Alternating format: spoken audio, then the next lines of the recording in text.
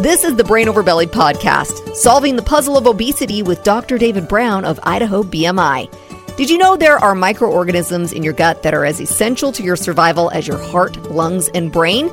Today, Dr. Brown shares everything you need to know about the microbiome. Here's your host, Rick Dunn. A lesson for today: if you want to lose weight, you cannot ignore the microbiome. So, we're going to start with the obvious. First question, Dr. Brown, hello, by the way. Hey, Rick. How are you? I'm fantastic. What the heck is a microbiome? Never heard of it? I have not, no. Yeah. Well, it's all the rage in the last 10 years or so. Microbiome. So, I had this crazy class in medical school. I don't know why I bring this up, but I was in a class called histology, which is when you're looking at all these things under a microscope, tissues and cells. And I asked the professor, big burly guy, big beard, I said, how many cells in the human body? And he looked at me like, what in the world? Anyway, he sort of blew me off. Turns out that, yeah, we got a lot of cells in our body, but we have just as many, if not more, probably more microorganisms in our intestines than we do cells in our body. So the microbiome is that collection of bacteria, viruses, fungus that exist in our intestinal tract. And some people say there are 100 trillion. Wow. I don't know. Maybe they sound like they're bad things, but we want these things? I guess they could be. Yeah, they can be. But they're there, and we're colonized with them. They're part of us, really. And there is this relationship we have with these microbes in our intestinal tract.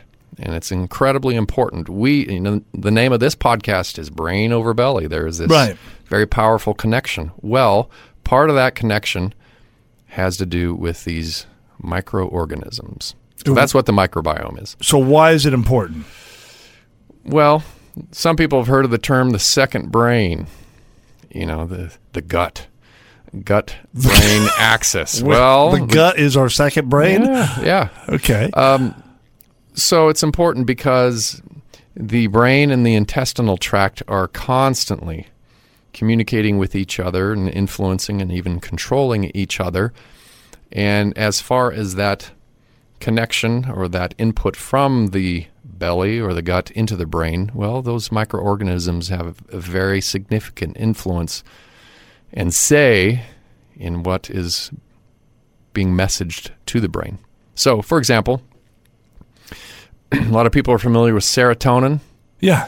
You think, someone who struggles with depression, they don't have enough serotonin in their brain. Right. Anyway, we think of serotonin as being in the brain. Well, it turns out 90% of the serotonin in a person's body is in their intestines. It's in our second brain. Yeah. So anyway, that collection of bacteria, which really is the biggest focus, the collection of the bacteria in the intestines have a incredibly large and important impact on the brain function, weight, metabolism, all kinds of things. It affects a lot of different things, everything pretty much. Yeah, immune system. So is this why more and more people are talking about maintaining a healthy gut? I've heard people say, I want a healthy gut. Yeah, that's pretty much what they're talking about, meaning we want that community of bacteria in our intestines to be a healthy community, meaning the right species or the right collection of bacteria. If it's off, causes problems. Yeah, well, that was my next question. What if your gut is not healthy? What kind of problems are we looking at there? Name it. So, mental health. It's becoming more and more clear. So this isn't just me gaining extra weight. We're talking about mental health. Everything. Wow. Autism, dementia, diabetes, obesity. So it influences just about everything in the body.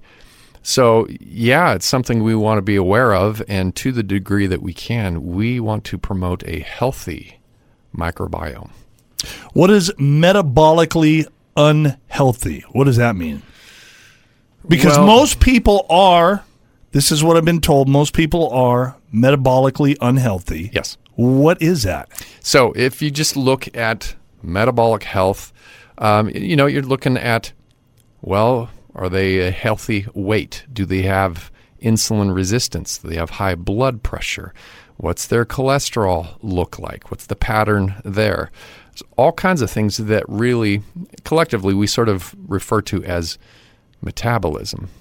Gotcha. 43% of Americans are obese. If you just look at being overweight and obese, it's 73%. Wow. If you look at diabetes, pre-diabetes, it's like 66% of Americans, adult Americans, are either pre-diabetic or diabetic. So you look at these things that have to do with metabolism.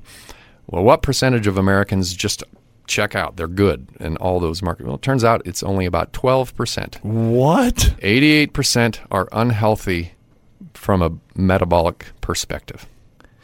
Is it possible to lose weight without taking care of your microbiome? Is No. that like 100% it's not possible? You think about, well, I'm going to lose weight. I'm going to count calories, and you're just going to power through it. Well, if that's your approach, you're going to feel like you're starving. Yeah. I've been there. So we all have probably. But it's that type of battle. It's like if you have an unhealthy microbiome, man, that is an uphill battle. Yeah. And on the other side of that coin is if you get that microbiome into a healthy place, it facilitates and it makes it a lot easier. For example, or to demonstrate that, a lot of cool studies. One study, actually several studies, looked at the microbiome, which is in the stool, of course, essentially in rodents, mice, rats. Two groups of rodents, one that is lean and a healthy weight, second group obese. You can take the stool, and this sounds gross, I know, it's called a fecal transplant. You actually take stool. Yeah, it does sound gross. Yeah, I know. That's okay. So you take stool from a obese rodent and you transplant it into the intestinal tract of the lean rodents. Those lean rodents will become obese. It just takes over? Yeah. Wow. Yeah. Or vice versa. You take stool from lean rodents, transplant that stool into obese rodents, they become lean. It's really important. So you're telling me that can we do this with humans too? Well, I probably shouldn't ask that question, but that's the my obvious brain goes question. there. That's where this goes, and that's why they do those studies. It looks like you can, but there are other diseases in which you can do this. For example, there's something called C. diff colitis, inflammation of the colon. Sometimes people are take an antibiotic, or for whatever reason they develop really this infection, this overgrowth in their colon of a certain species of bacteria, and it can be toxic and it can kill people. Anyway, when someone has that disease and they've been treated and it's not working very well, in that scenario, you can do a fecal transplant, and that looks like that's quite effective in reversing that inflammation of the colon. Sounds like some kind of a movie we're talking about. Right.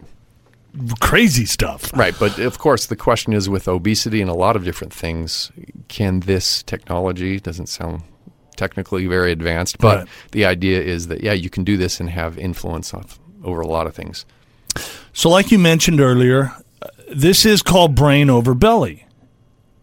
What is that connection again between your gut and your brain? What's the connection there? Right. So I think if there's a connection between the brain and the belly or intestinal tract, the freeway in that connection is going to be the vagus nerve. In other words, I would say the biggest influencer in both directions is going to be the vagus nerve. And so that's like electrical signals going in both directions. And so, for example, along the intestinal tract, you've got receptors, little cells that detect stretch or chemicals, sugar, fats, and they signal to the brain the presence of those nutrients or chemicals in the intestinal tract.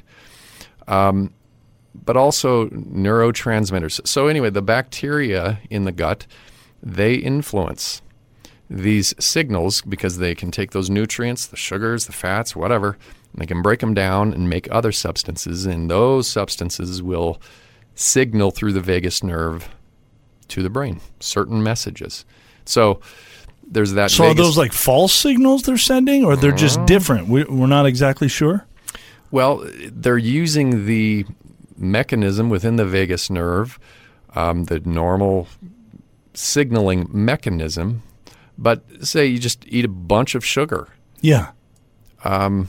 First off, that affects the ability of the vagus nerve to function properly. In other words, you eat the wrong stuff, eventually over time, the vagus nerve loses some of its signaling capacity. It becomes sort of numbed. But, you think of something addictive like sugar,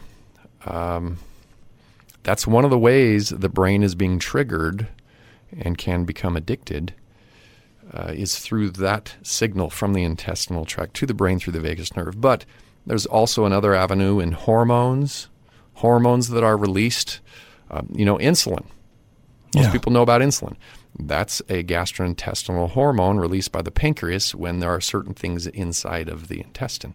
But there are a lot of others, GLP-1 and peptide Y. There's all kinds of hormones that are released by the intestinal tract depending on what's inside the intestines, including the bacteria. So a lot of this is over my head, but I think I'm following you so far. What we take in, what we eat, okay, that goes to our second brain, our belly there, right? Right. And then that is going to affect our brain. And then what does that affect? Not just losing weight, but we talked about emotions or... right. Anxiety, depression, yeah, autism. These things have been shown to be connected or be influenced by that collection of bacteria in the intestinal tract. So you can think of the microbiome sort of as a messenger. If I eat junky food, it's going to be signaling things that I don't want to go to the brain, or signals that are bad. Well, one of the messengers in that process is the bacteria in the gut and what they are doing to all those signaling mechanisms. I mean, a lot of us understand or recognize you eat crappy food, or you eat those hyper-palatable foods. I'm raising both hands right now. So the crazy thing is you eat that and you want more. Yeah. For me, if I eat something like that, I'm not hungry, but I want more, and it is tough to fight that craving. Well, that is in part generated by the microbiome. Bad bacteria, or just the wrong balance of bacteria in the gut, and they act like criminals. You're letting the criminals free.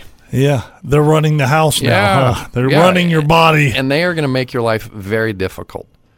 It seems like a lot of this, it's like a chain reaction. So you eat that kind of stuff, you can't stop eating it, you feel like garbage, you can't sleep. Well, if you can't sleep, because we've already talked about how important that is if you're trying to lose weight. So if you're not sleeping, that goes against you as well. It just seems like it all goes hand in hand.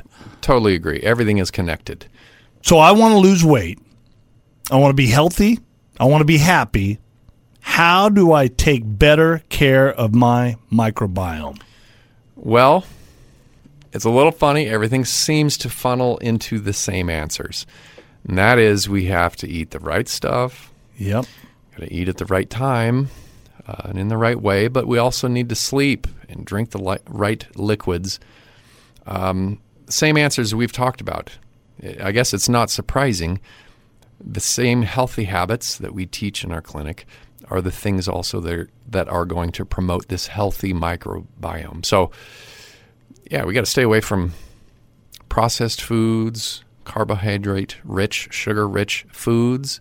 That is feeding the wrong bacteria. Drink a lot of water. Yeah, water. We want to stay away from soda, things like that. But also stress management, sleep. Very, very important for the microbiome. It's I think it's probably impossible to have a healthy, good microbiome if we're staying up at night or not getting enough sleep. Yeah. I get up at 3 o'clock in the morning. I feel it. I get up at 4. You do? Yeah. I go to bed early, like 8 o'clock. Yeah, I do too. Oh, I try to. I know. None of us are perfect, are we? No, we are not. And here's an important point. Yeah. And that is the dynamic nature of the microbiome. You can be healthy, awesome, getting all these things right. You decide, you know what? I'm partying this week. Anyway, you're going to go have the junky food. That balance of bacteria will change in your intestinal tract within 24, 48 hours. That quick? Very quick. Wow. So, if I got 4 daughters, and so there's a birthday party. No wonder you don't get much sleep. True. It's more true than you know.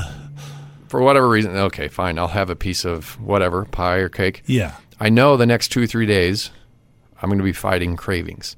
And that's in part why that happens, is because of the microbiome. Interesting. And the reverse is true also. In other words, if we really clean things up, that microbiome will turn in the right direction pretty quickly also. The cravings go away. You start feeling better. You start sleeping better. Yeah.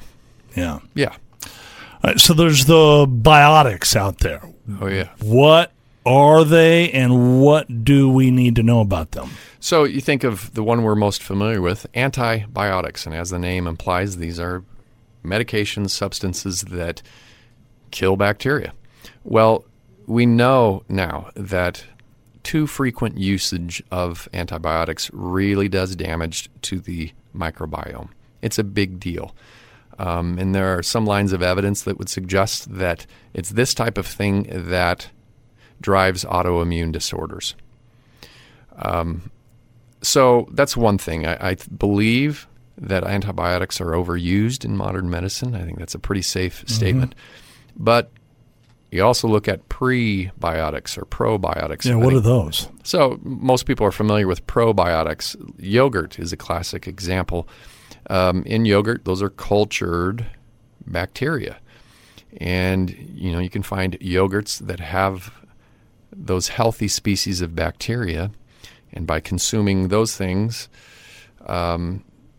we can help promote a healthy microbiome. But there's also stuff like prebiotics and green leafy vegetables. We've talked about that. There's stuff called resistant starch, fermented foods, all actually very good for the healthy bacteria in our gut. So prebiotics, probiotics, good. Yes. Too many antibiotics, not so good. Yes, absolutely. You really want to use antibiotics as rarely as possible. They're a miracle drug. You look at what they've done in the last 100 years, just amazing. But they have a downside to them. And so a lot of kids, when they're young, they have a ear infection, and we throw antibiotics at them. That has big implications, and it's a real problem. Is there anything else I can do to take care of my microbiome? I think also that there's preliminary evidence that would suggest that fasting has a positive influence on the microbiome. So again, everything sort of funnels into these healthy habits. Eat the right food, do some fasting, drink a lot of water, get sleep, manage stress. If you want to know about fasting, we just did a podcast on that last month, so circle back. Right, exactly. We'll tell you everything you need to know about that. Final thoughts then, Dr. Brown. Go ahead. All of these things are just tools. They're little tools that we have, and as we work on them and practice them, we can actually achieve a lot. So again, we don't want to be judging ourselves too harshly. Just practice these things, work at them. It's just overwhelming how elegant the human body is. It's far more complicated. Some people would say within your body is essentially the universe. In other words, it's that elegant and sophisticated and amazing, and I totally agree. And as we have more and more of these tools to live a healthy life, we see and feel the results. Awesome stuff. Dr. Brown, again, thank you so much. Thank you, Rick.